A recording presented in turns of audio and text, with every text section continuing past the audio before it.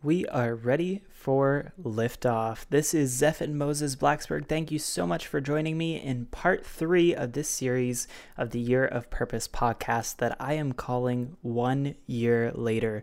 So essentially, we're about 1 year into my Year of Purpose. It actually started for me back in August and September of last year. So I wanted to share with you a lot about my journey. This particular episode is brought to you by my brand new book, Life Rescripted. If you want to get a free digital copy when it launches, head on over to liferescriptedbook.com and I will make sure to send you a copy there. So thank you so much again for joining me here. And this episode is all about what my experience was like when I took an entire month off from my life, from my business, from my friends, from my family, and decided to travel the country. And I can't necessarily say that I took it off from my friends because I got to meet so many people along the way that I now call friends. But this journey started in November of 2014, and at the beginning of the month, I knew that I was going to be going to California. Ultimately, I wanted to buy a one-way plane ticket that was going to take me from Baltimore, Maryland, my hometown, to San Francisco. And that trip, after more travel hacking and a couple of friends requesting that they see me, actually turned into me flying from Baltimore. And the first stop was Denver, Colorado. I'd never been in Denver, and I was actually pretty excited to be there because I was going to be seeing a lot of one of my very good friends that I had made from my time with the Higher Purpose Project trip that you probably heard of back in part 1 of the 1 Year Later series. And so I was super stoked to be there. And on top of that, another mutual friend of ours was actually going to be in town because she is the lead violinist for the Trans-Siberian Orchestra. So more on that in just a moment. Ultimately, I decided to fly into Denver, Colorado and got an Airbnb. And it was interesting to be in a place that I had never really been before to learn the public transportation system because, I know Baltimore and DC from living here my whole life, but I don't think I had ever actually gone to another state and used public transportation, as odd as that sounds. Like, this is my first time ever taking buses and trains and things in a different state and not knowing where the stops were and where I was. So that was a fun experience, and very fortunate that my friend there that I was spending a lot of time with allowed me to borrow her car for 2 of those days because it's so much easier to follow the directions from Siri. But what an experience, man. I mean, we went to see the Trans-Siberian Orchestra concert, and I had never been there before. And our friend is the lead violinist, and she actually gave us backstage passes afterwards so we could go visit with her. Got to meet, the band and the crew, and just super cool all-around experience. Just amazing performance. So many talented and musically inclined people there. Just so cool. And one of the things that struck me first when I got to Denver was how freezing cold it was, numbers-wise, despite the fact that it really wasn't that cold. So in, weather terminology, it was 17 degrees. And being from Baltimore, you would think that 17 degrees is, oh my God, I'm going to go outside and my tongue is going to freeze if I open my mouth. When really in Denver, it's very dry. And so 17 degrees there was almost like 40 degrees back home. So for me, it was actually still very bearable and not too bad at all. The second thing I noticed about Denver was if you're not used to being in the higher altitude, you will definitely have trouble performing any sort of fitness activities. So at one point, we had gone off to hike up a small little mountain there and near Boulder. And man, it was terrible. I had tennis shoes on. I had, regular, hiking clothes on and was all gung-ho about doing this. And halfway up, I really can't breathe. I mean, I am out of breath. And I mean, I knew I had been in pretty good shape at that point in time, so there was no reason why I should feel like I'm on my deathbed. But it was the altitude. You're in Mile High City. And so that was just a unique experience all around. And I was super grateful that at one point I got the chance to see my big brother from the fraternity I was in college. We were both in AE Pi. And after college, he had moved to Colorado for graduate school and was still working there. And it was just a really fun time to spend some time with him, catching up. Went to a local restaurant, and they also had a local brewery there, and it was so cool to just try out the food and the drinks, and just to be in this I don't even know what to call it. I mean, I can't even call it a hippie culture, but it's definitely very different from living here in Baltimore, Maryland on the East Coast.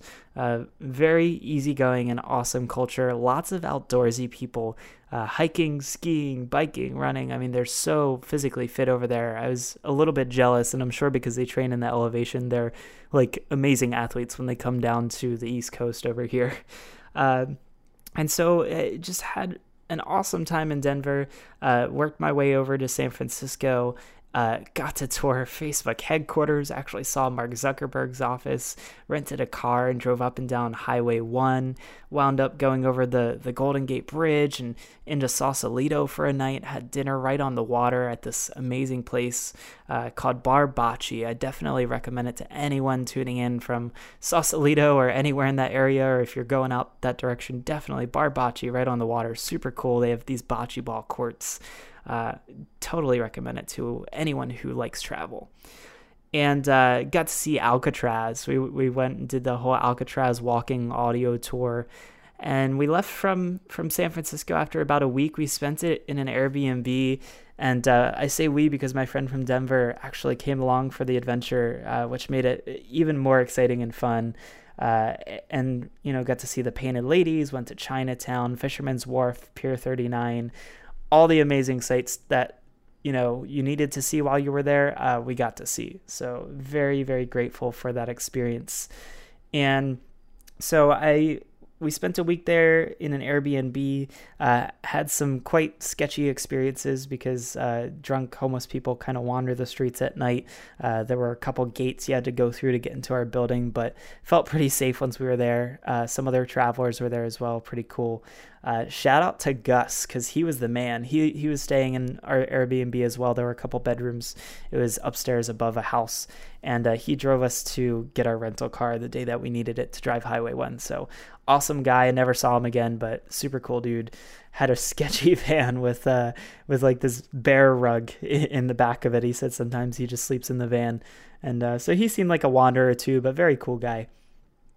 And so left San Francisco and got to head on over to, I stopped in Los Angeles for a little bit. My friend went back home and ultimately made my way from Los Angeles to Dallas, stay with my entrepreneurial Jewish mother from another son. They always say brother from another mother, so I don't know how you would change that one around to work for mother, but she's essentially another mother of mine, very entrepreneurial, and has taken good care of me many times. Super grateful to her. Shout out to Judy. Thank you so much for housing me and giving me a place to eat and a comfy bed for a few nights there. And the best part about that was I got to spend Thanksgiving with her family. And I had never been away for Thanksgiving before. I'd always spent it with my family. So this is the first time in 25 years that I'm spending Thanksgiving with a family. And it was just very cool to see how they do it. And I thought, what better than to give them a gift of, helping them cook while they're making their Thanksgiving day, or while they do a lunch and a dinner. It was great. We got to eat the leftovers for dinner again. So I've never really gone on Pinterest before, and I went on Pinterest and found a Rice Krispie shaped into a turkey mold, and someone had dug out a hole where there would usually be a hole where you might put stuffing or mashed potatoes inside of it, or some people put a beer can, and we made this Rice Krispie turkey, and I stuffed it with M&Ms, and it was absolutely amazing. Highly recommend that to anyone too. When Thanksgiving rolls around, definitely do that one. And it was so great to be with another family, to see how happy they all were, and to see what they were thankful and grateful for, and to share in my journey with them. And I was very fortunate to get a tour of the Dallas Cowboys football stadium, and it was the day before Thanksgiving, right before as they were setting up this halftime show, I think Pitbull and a couple other musical artists were going to be there. So it was very interesting to see how they lay out the stage on the field and prep with all the TV screens and everything. So that was neat. And got to see Texas, I believe the Rangers baseball stadium. So that was cool too. Got to tour the batting cages that they have underground, and they have these big lights in there to imitate what it feels like to be under the lights of the ballpark during a game, so that the ball players' eyes don't have to adjust between batting practice and going out onto the field. So that was interesting to learn about that. And ultimately, day after Thanksgiving, I made my way back home to Baltimore. It was time for the journey to end. Now, here's what I learned. This was not just for me to tell you my story of the things that I did just to brag or anything like that. As that trip came to a close, I had been on the road for a whole month. And one of my biggest fears was that I was going to come home and find, A, that my roommates had messed up my room or rented it out to some homeless guy off the street. But more importantly, I thought I was going to find that my business was gone, that my friends didn't want to talk to me anymore, that my money was gone because I had spent it all frivolously. And you know what the craziest part is about that whole entire trip? Because of that travel hacking that I did, I actually only spent about, I think, $1,000 the entire time. And not only that, because I took my iPhone and my MacBook with me, I was able to answer emails and do a little bit of work from the road, but I booked $6,000 in work for December in November. So I wasn't even home. So to get home and discover that I had booked $6,000 worth of work while on the road, while having the time of my life, really, it just carved away that fear of money and not having any.